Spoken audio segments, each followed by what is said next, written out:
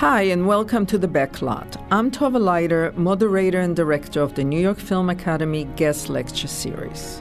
In this episode, we will take an in-depth look at one of my great guests and hear about her experience in the entertainment industry. And now, Eric Connor will take you through the highlights of this Q&A.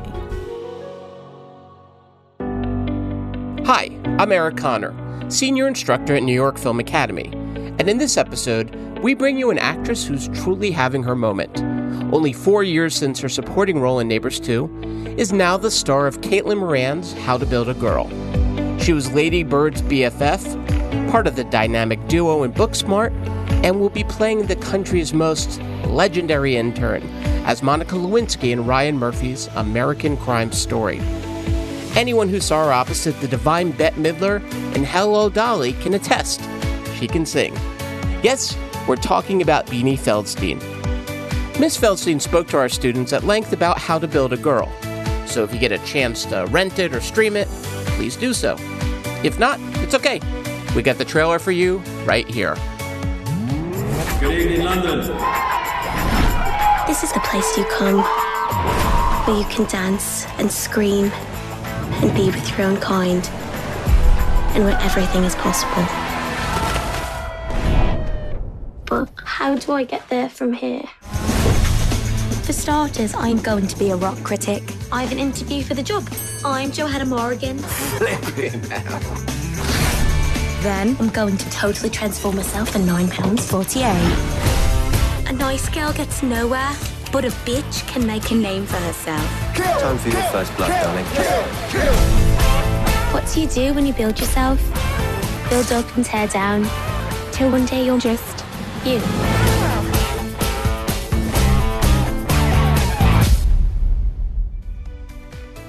Before her movies, TV shows, and Broadway debut, Beanie Feldstein was one of those LA rarities, a performer actually born in LA.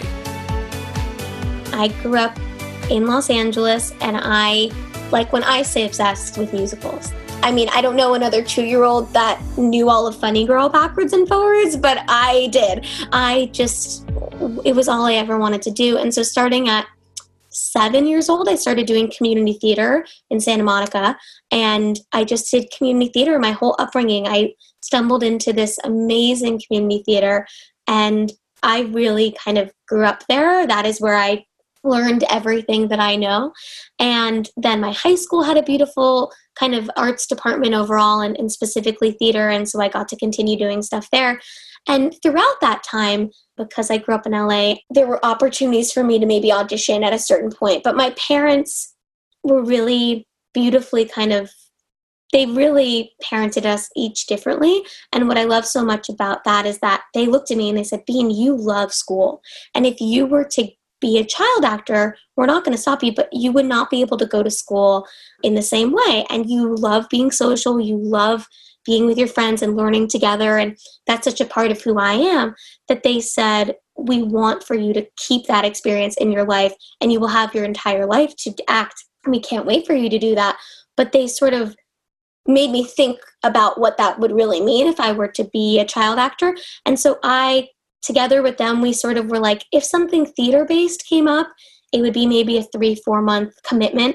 But to sign 6-7 years to a TV show, if I were ever lucky enough to get one, which I didn't audition. They just were like, do you want to spend your whole high school years in a show and not be around other kids? And I was so grateful that they were like, we will try to support you in every way that you want, but we just want you to think this through.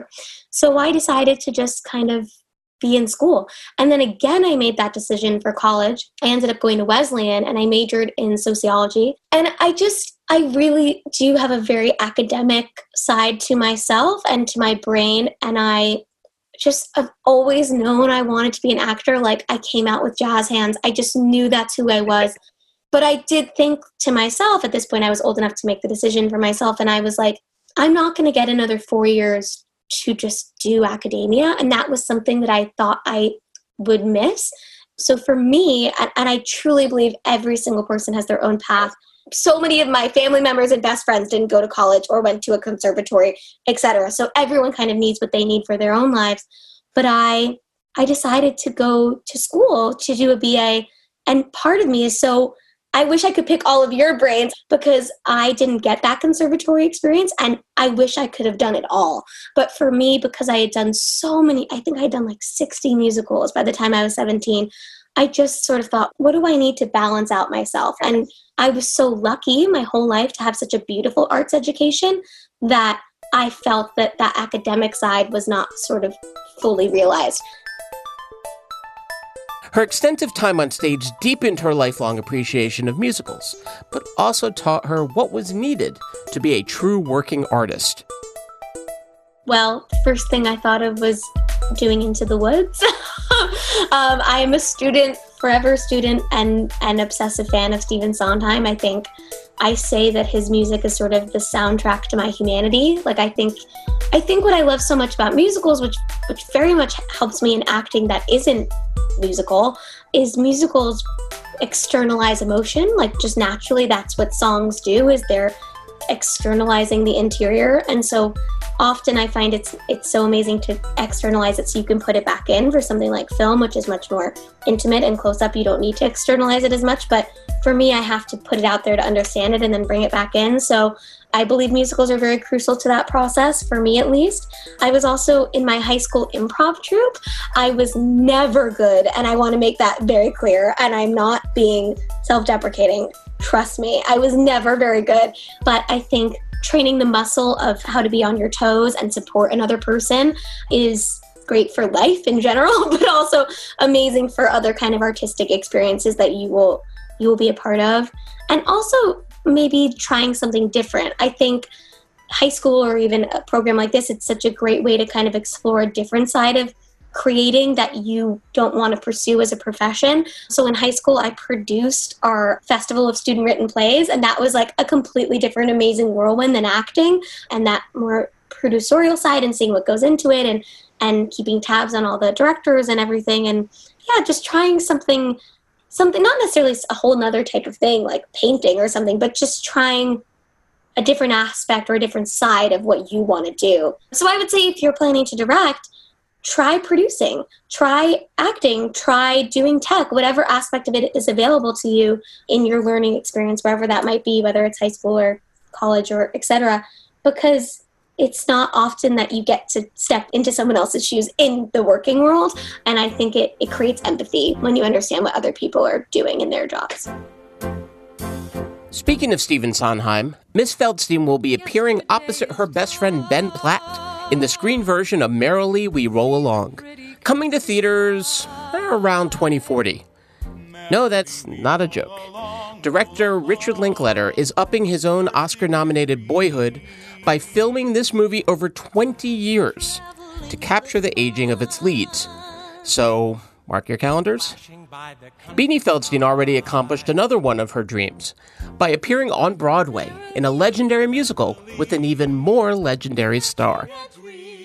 I had such a unique audition process for Hello Dolly. They had cast and announced the entire cast, top to bottom, every single solitary person working on the show. And then at the bottom it said, casting for Minnie Faye to be announced at a later date. And I saw that and I was like, oh my God. Well, actually, it started months ago when they announced Bette was doing it. I was like, Bette Midler is coming back to Broadway. It was like my female comic Jewish dreams coming true. So I had been looking forward to the production forever. Believe it or not, I did not grow up on Hello Dolly. So I had maybe seen the film once as a child, but it wasn't a show that I had done, which there are a few that I hadn't done as a child at my community theater. But the producers of Lady Bird produced Hello Dolly, and we were filming the scenes in Lady Bird where my character sings. And they thought, well, maybe, the character is never played by someone like Beanie, but maybe we could have her audition for Minnie Faye.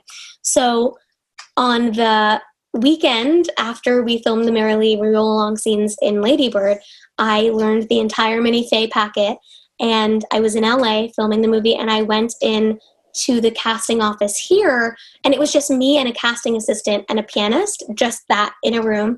And I did the whole packet on a camera. It's such a unique experience. Usually you audition for theater live, and I did it, and I came home and I got a call from my agent, and I thought, oh, the tape didn't work. And I answered and I was like, did the tape not work? Like, I can drive back. And he was like, you got it.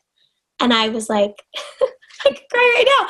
I literally was like, what? And I fell off my bed and I started crying and I ran downstairs and I told my parents. It was like one of the most magical days of my life. But then I made my agent email it to me in writing because I thought I had dreamt it. It's like, I made that up. You have to write it down for me to tell me that it's true. So to say it was my lifelong dream coming true is an understatement. And then for Bette Midler to be there was insane. Bette Midler, there is a reason that she is who she is, and it's because there is no one that works harder. And that was, I mean, not surprising because of course she would work so hard because that's why she's so good, but she's just effervescent. She could walk on stage and have the audience in the palm of her hand in an instant. But the reason she's as good as she is because she never sits down. They would call a break because equity rules, you have to have a break, and she would not stop. At all of us, I was like 23, I would be like chugging my water, like shoveling a snack. She was rehearsing her lines. She was working on a dance step. She was figuring out how to take off her coat in like the specificity of her performance to get to be in the room while she crafted it was one of the most surreal joys of my life. But I think the greatest thing I learned from her is to never stop working hard, because even at 71 and the divine Miss M, she read the script cover to cover, I think before almost every performance. She's so fiercely hardworking and generous and funny as all hell. It was a fantastic experience and a Tony-winning revival, even though Miss Feldstein's time on stage made some of her film work a bit more complicated. One of my favorite stories of myself kind of overcompensating was I was doing Hello Dolly and I had to do ADR for Lady Bird. And I remember saying to myself, because Hello Dolly it's not only a musical and it's live, but it's a farce. It's so larger than life that I remember saying to myself when I walked into the booth, I was like, just don't scream. Like, just don't. Because not that I was screaming, but don't project, like don't give that kind of boost that I had been giving for 200 performances up until this point. And I hadn't done a film since I shot Lady Bird, so I was kind of nervous to get back into that kind of feeling. And I will never forget we were doing it and Greta was like, Bean, like over the mic, and I was like, yeah, and she was like, can't hear a word you're saying. Like I had overcompensated so much that I was like a mouse whispering into the microphone. And she was like, I mean, we're not getting any of it. She was like, just relax. You know what you're doing. Like she's my favorite person on planet Earth, but she was just like, you're okay. You're overcompensating. Like reel it back to a normal speaking tone. So there are definitely moments that going between the two, it's the greatest joy of my working life is to get to do that. And I look to Laurie Metcalf and Tracy Letts and all of these, Allison Janney, all these incredible actors, and also in the case of Tracy, Pulitzer Prize winning playwrights that kind of go wherever they want. Like the medium is not their main focus, but rather the story they're telling and the people they're telling it with. And I hope to be like them for my whole life and kind of get to move about between. I took a class. As I said, I'm such a student brain that for me, the biggest piece of advice I could say is don't be afraid to ask questions. Ask any person on any camera department that I've worked with. I ask 9,000 questions.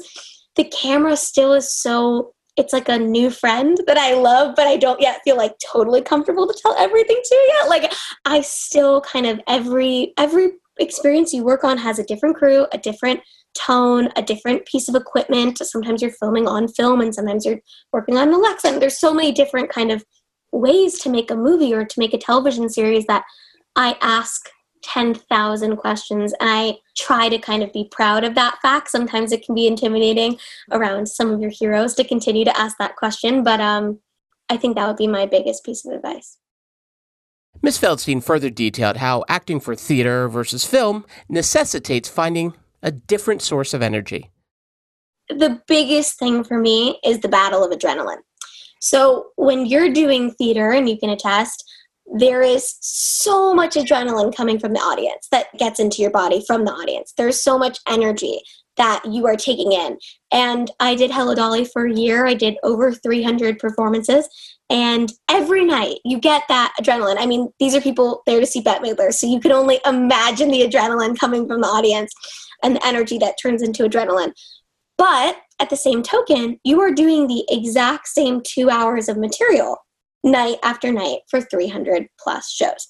So there is a push and pull there. You feel this jolt of new energy every night, but you're also doing the exact same thing every single performance.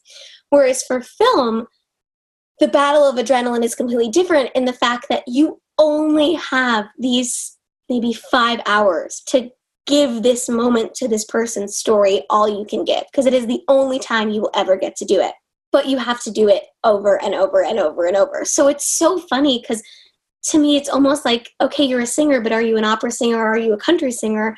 The mediums are so different in some ways. And I think the biggest would be for me, like, again, that adrenaline thing. Like, if you're on a set, you have to create that adrenaline feeling for yourself, but you also can't let it boil over because it is a much more intimate medium. Whereas on stage, you feel the audience, but you also in your own self, your body's going, you've done this 300 times. So it's this push and pull of where the energy comes from and then how many times you have to give it your all in that day. Before she made her leap from stage to TV and film, Beanie Feldstein learned how to bring that energy into auditions. Never an easy process, especially when you've got finals. I started formally putting myself out there and auditioning my senior year of college because I thought all my other friends are taking the MCAT or going on job interviews, and if I don't start to kind of meet casting directors and get to audition, I will feel behind. So it was like the fall of my senior year, and then I was so lucky. I got a one-liner on Orange is the New Black while I was still in school. I was in my thesis class for sociology when I saw my phone go off, and I was like, and I was like, let's go to the bathroom. And I ran outside, and they were like, you got the one-liner. I was like, yes. And then doing that one line on Orange is the New Black got me a small role, but still a guest star role on a Genji Kohan pilot. So my senior spring break, I did this pilot, which never made the air. And I can't believe it. I can say that objectively because I truly had 6 or 7 lines, but it was a crazy cast. It was Eddie Izzard, Karen Gillan. I mean, the list goes on and on. It was extraordinary. And it was Bruce Miller and Genji Kohan, and Gus Van Sant directed it. So it was just I was just how did I get here? And it was about Puritans. So we were all in full Puritan garb. And then I just kept auditioning, and I was so lucky. I just keep saying that, but it's the truth. And I think it's important to continually acknowledge it because I am so lucky. But I auditioned for and got Neighbors 2, which is the sequel to the movie with Seth Rogen and Rose Byrne, about 2 months after I graduated from college. So I just luck. The answer is luck. I'm a kind of intensely hardworking person. I'm extremely dedicated, and so I don't take any experience for granted, and that's a very crucial part of who I am. Her resume and experience continued to grow, eventually leading to her audition for How to Build a Girl. Clearly, Miss Feldstein nailed it, despite the fact that the character comes from an entirely different part of the world. The way How to Build a Girl came into my life was I was in New York doing Hello Dolly on Broadway at the time, and I got an email from my agent who always gives me incredible kind of long descriptions of who's working on a project, what the story's about, what the character's about, his or her opinion. They're always really collaborative. And one of my agents, Daniel, he called me and he said, you have to read this script. And I was so intrigued because it was so kind of he was I just need you to read it. I'm not telling you anything about it. I just want you to read it today. And I was okay, what is this going to be? So I sat at my kitchen table, which is where I always read my scripts. The first time I read Lady Bird was in this one specific chair. So I sit in the chair, and I had heard of Caitlin Moran, so I knew kind of generally her spirit and her ethos of her work, but I had never read the novel. I'm ashamed to say I had never read the novel. And so I read the script. It opens on a 16-year-old girl with a huge imagination and a huge spirit, and she's sitting and swinging her foot in a library in Wolverhampton, England. And I could not have pointed Wolverhampton to you on a map. Like, I would not have known anywhere in relationship to London or anywhere where it was. But I knew this girl. As I went on reading it, and sort of this intense, overwhelming, too much. She's too big. She's too much. She loves the world. She loves to write. She's really a giving, imaginative spirit. And I just knew her. I had no reason to. As you said, I'm from Los Angeles. I'm from I grew up in the 90s. I mean, I was born in the 90s. I didn't grow up in the 90s. So I just had no real reason. But Catelyn's writing is so deeply felt. And I always say it sparkles. Like, there was just this energy moving through it, this really beautiful, connective energy that I felt from the script. And I called him back and I said, I've never been more scared of anything in my life, ever. I have to try. So then was sort of this process of asking the creative team to take a chance on auditioning me. Alison Owen, who's one of our producers, who's incredible, she was at the Savannah Film Festival that year and had seen Lady Bird, but it wasn't going to come out in the UK for about 5 more months. So if she hadn't been in Savannah and seen it, I would never have gotten this opportunity, because she watched it and thought, that girl could be Johanna, but she's very American. So, we have to figure this out. So I Skyped with the creative team, and Koki, our incredible director, and I got to talking, and she was explaining Wolverhampton to me. And she lives in London and has lived in London most of her life. And she said, even I couldn't begin to do a Wolverhampton accent. The West Midlands is such a specific area of the country with its very specific way of speaking. And she was like, even from London, I wouldn't really be able to do the accent. And I said to her, I really took a bold swing. I'm not usually this bold, but I said, well, then wouldn't anyone be doing an accent? Like, unless you found someone from the exact town that Catelyn was from, anyone would be doing an accent. So why not me? And I remember her head she did like one of those, and she was like, I never really thought of it that way. I mean, even someone from London will be doing an accent. And it's sort of like, I don't know, I just secretly in my head was like, yes, you did something right. And they took a chance to audition me. So they flew me to London, and I had the most extraordinary audition experience I've ever had, which I really, especially to a setting like this, I would love to kind of touch upon, because it's just so rare. Typically auditions, or at least for me, they can be really nerve-wracking, and it's often like you get one chance. If you're down to the wire, they put like 40 people behind a desk with their arms crossed, and they're just waiting for you, to impress them. And I landed in London and was greeted by this all-female creative team that was so welcoming, and they wanted the experience to be really holistic. So they took me on walks around East London, which are most similar to what it looked like in the 90s and what Johanna would have been seeing and venues she would have been going to. And Koki and I just talked about the character. And then at the end of the day, we did sort of the formal audition, but it was around a kitchen table, and they set up a camera kind of in the back. It was very just relaxed. And they hired another actor to read with me. So it wasn't just kind of a cold, sterile someone on the other side. It was a really kind of incredible scene partner. And they set me up for success. And I would not be here speaking to you guys about this movie if it wasn't for their approach, I think, to the audition process. So I'm so, so grateful for that. And then I went back home and I had nightmares for 2 weeks that I didn't get it. And then I got the part. Her stellar acting aside, Miss Feldstein also brought her years of professional experience to the set.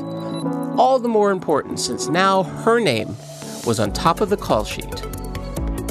When I was going to do How to Build a Girl, it was the first time that I had ever been given the task of being at the center of a film by myself.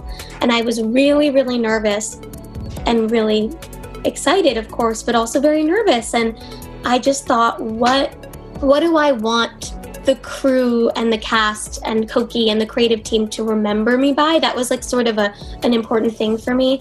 I can be a little existential sometimes. And I remember just saying, I'd rather be kind than good in a scene. So that is sort of my ethos as an actor, I would say. But wow. I think there's this sort of twisted energy in this business that like really talented people can be rude. And I don't believe in that. I think the only thing that matters at the end of the day is like kindness and respect. And movies don't happen. We all know this. Everyone out there knows this, that movies don't happen if one actor shows up on a set and no one else shows up. Movies are, if nothing but, a incredibly collaborative experience. And if you don't have an incredibly talented person setting the set or pulling focus or all of those jobs, you don't have a film. And so I really wanted, when I was finally given that opportunity alone to lead a film, to be a part of something that was positive and that had an energy on set that people were excited to go to work to be a part of. And everyone was working so hard. We did not have a lot of money and we did not have a lot of time. So I really, and I stand by that. I am always like first in the van, first on set, always memorized, always ready, because there are so many talented people in this world. I know hundreds of them, and I got to be here. So that's like the kind of the message that always goes through my head. And I think it's important because I do think we kind of, the stories of people not coming out of their trailers or not being memorized, I hate them because I think there are so many people that are just as talented that would. And so I always try to be that person, and that's very important to me. I'd rather than be like, she wasn't that great, but she was very sweet. Because I think it's, I think that's just important to who I am. Beanie Feldstein's work and temperament were even more impressive when you consider that this was her most intimidating role to date.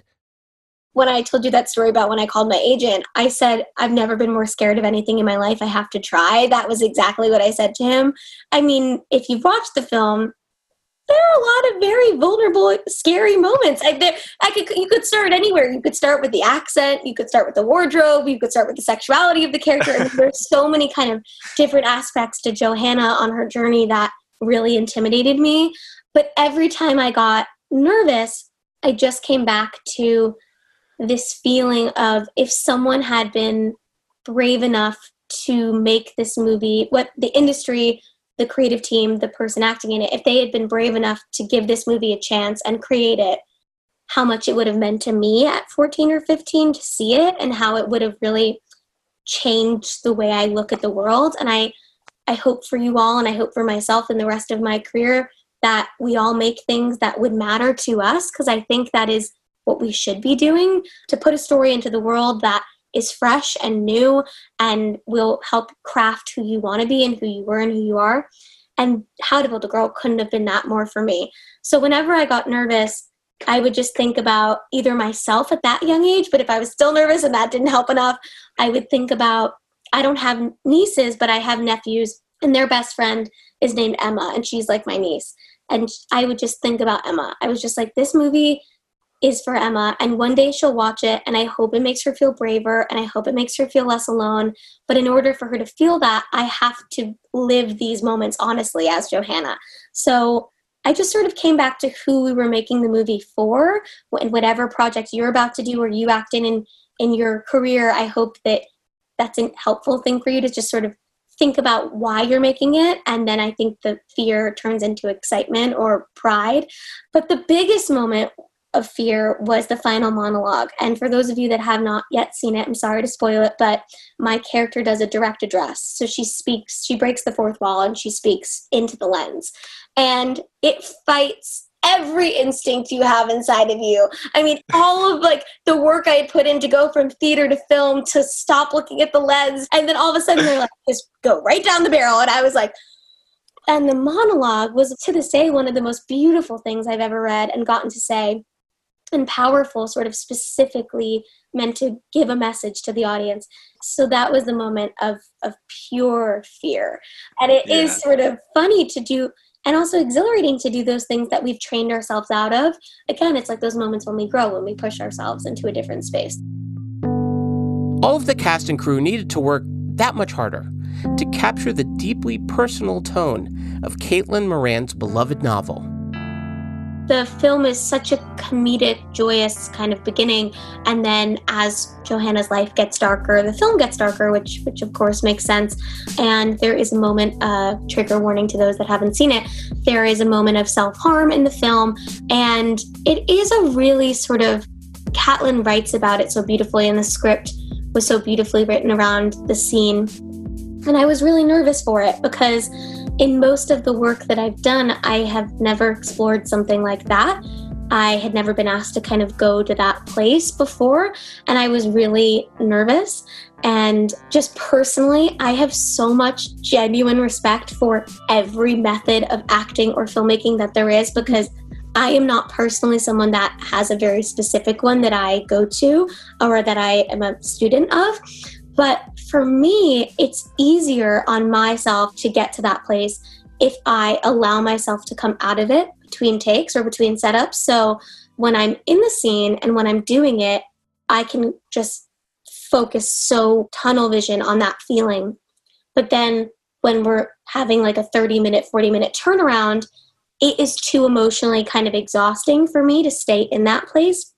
I feel like it gives too much energy to the break and doesn't give me enough energy to do more later on. So for me, I found just personally, I kind of joke that I'm like a snack and a laugh between takes kind of girl. Like it's easier and more helpful for me to relieve the pressure of the situation than to stay in it. And that was a lesson that I kind of solidified for myself during that scene. One thing that I asked Koki to do while we were filming it was to play Alfie Allen's song as John Kite. You said heartbreak. I find silence in general kind of unnerving, but specifically the idea of going to that place and being that vulnerable on a set with everyone kind of silent staring at you, I thought music would sort of be able to take me to that place, because I'm thinking about the character. I'm not someone that like thinks about something in my own life. I'm just kind of reacting as the character. So Johanna has betrayed every single person in her life. She is alone. She has nothing. And the person she loves, that she's in love with, she's betrayed. And so I thought the song would kind of trigger me into that feeling for her. And so I asked Koki to play Daymaking Girl, which is the first song that he sings in the film. And then they ended up in the edit writing another song for Alfie and getting him to record it so they could play it during that moment. So it was a really beautiful kind of full circle to see that and to learn that they had done that because we played his song while we were filming it. But I will say it's one of my favorite memories of filming the movie in a specific way, which was, as I said, one specific person on a set can get nothing done. And I think that scene is a testament to that, because Hubert, our DP, shot that personally handheld. And it was such a beautiful, safe space that Koki had set up for me. It's a tiny little room. She didn't, almost like an intimacy scene, she didn't allow anyone else in the room. So it was really just like her and Hubert and me. And we didn't even need sound because she doesn't say anything.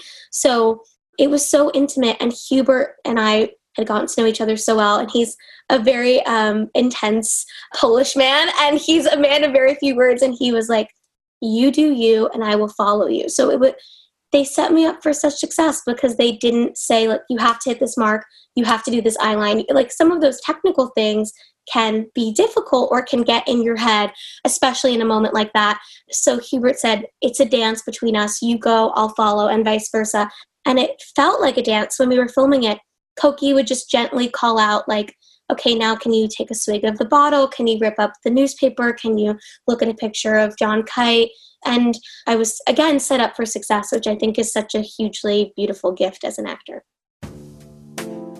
Another gift Beanie Feldstein's received over the course of her career has been the chance to work with multiple female directors.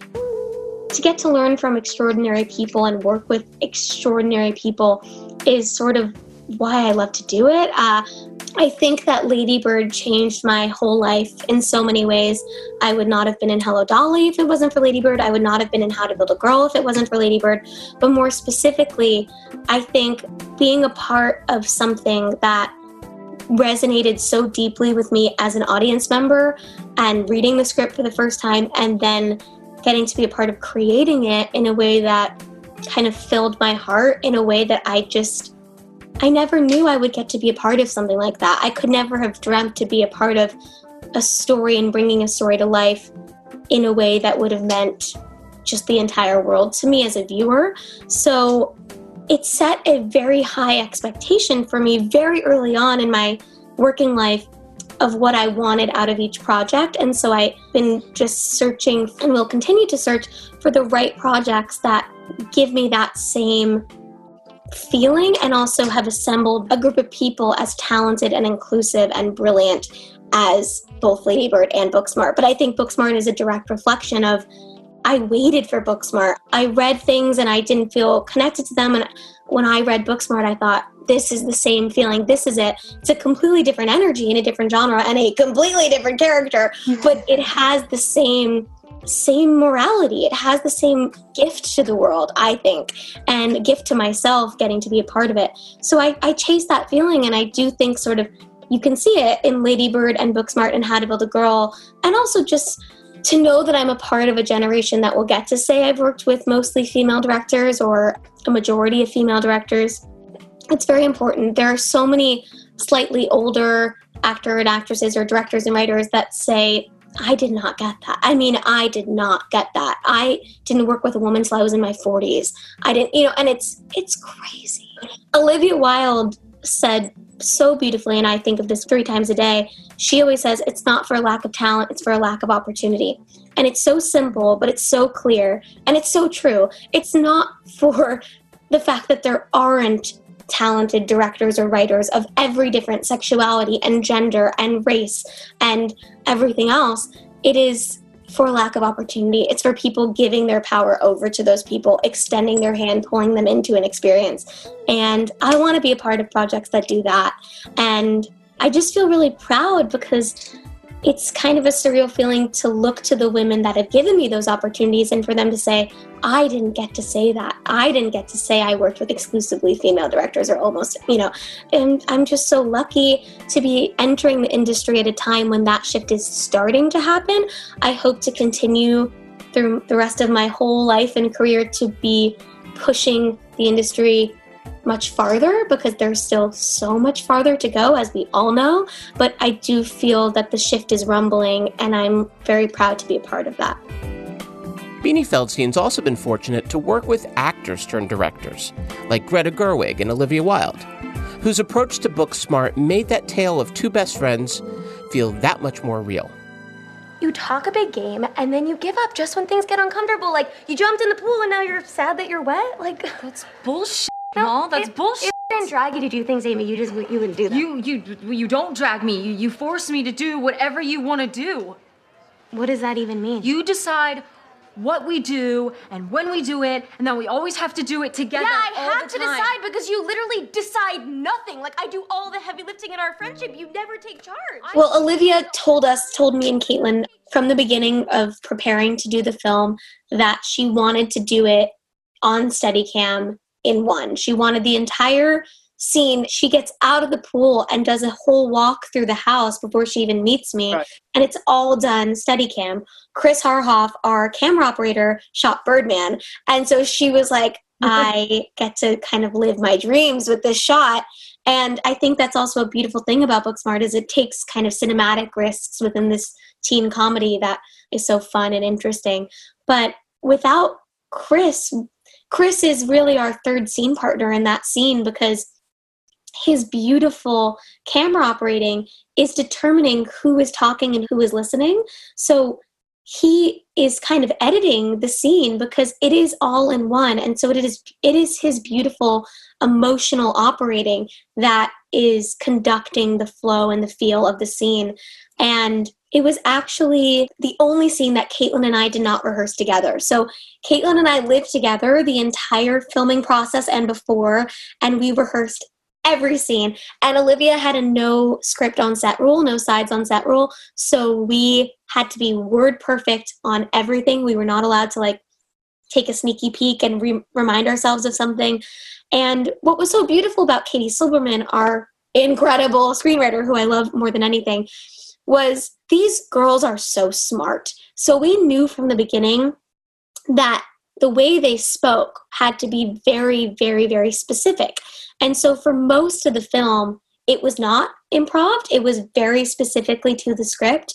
But there were moments where Olivia and Katie asked Caitlin and I to sort of improv. So if you've seen the film, the scene at the beginning where we're sitting on the lunch tables at school and she's pointing out her crush, that scene, Olivia was like, feel free to add whatever you want, kind of let loose. So there was improv throughout the film, but there are certain scenes, specifically the picnic table at the beginning, and this scene that are exactly word perfect from Katie's writing to our mouths, because you're watching two people that have never fought before, that have never even thought an ill thought of the other person before, explode at each other. And it's really heart-wrenching to watch, and it's very cutting. And it's also so beautifully captured in Olivia's choice to cut the sound, as you said at that point, because when you're fighting with someone you love that much, you get to a point where you don't mean what you say. And I think the film and the filmmaking of that is so poignant and beautiful, because they don't even mean it anymore, and they're going at it. And, when I kind of lay it on her at the end, it's worse to not hear it in some way, but that is, again, like a pure collaborative moment, because without Chris Harhoff, we would not have been able to do it in one. That's the second take that you see in the film of what we shot. We did 4. But also, every single background actor has to be fully present and engaged. So it was such a communal kind of moment, because if one person's looking in the wrong direction or not committed, it takes away the power of that moment. Part of it is that they're being so watched. So it's a testament to every amazing background actor that came to be with us that day. And as someone who has fought with their best friend and not meant it, and it's been so painful, I think we all kind of are thankful for that depiction. But yeah, it was fully word for word. So what advice does Beanie Feldstein give to our students looking to break into the industry?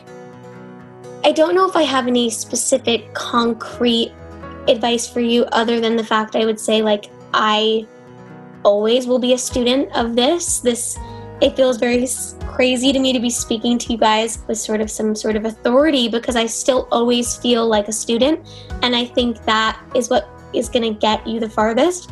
So I would say continue to grow and learn and push yourself outside of school, because from there, you will meet all these other people that you can collaborate with and create opportunities with.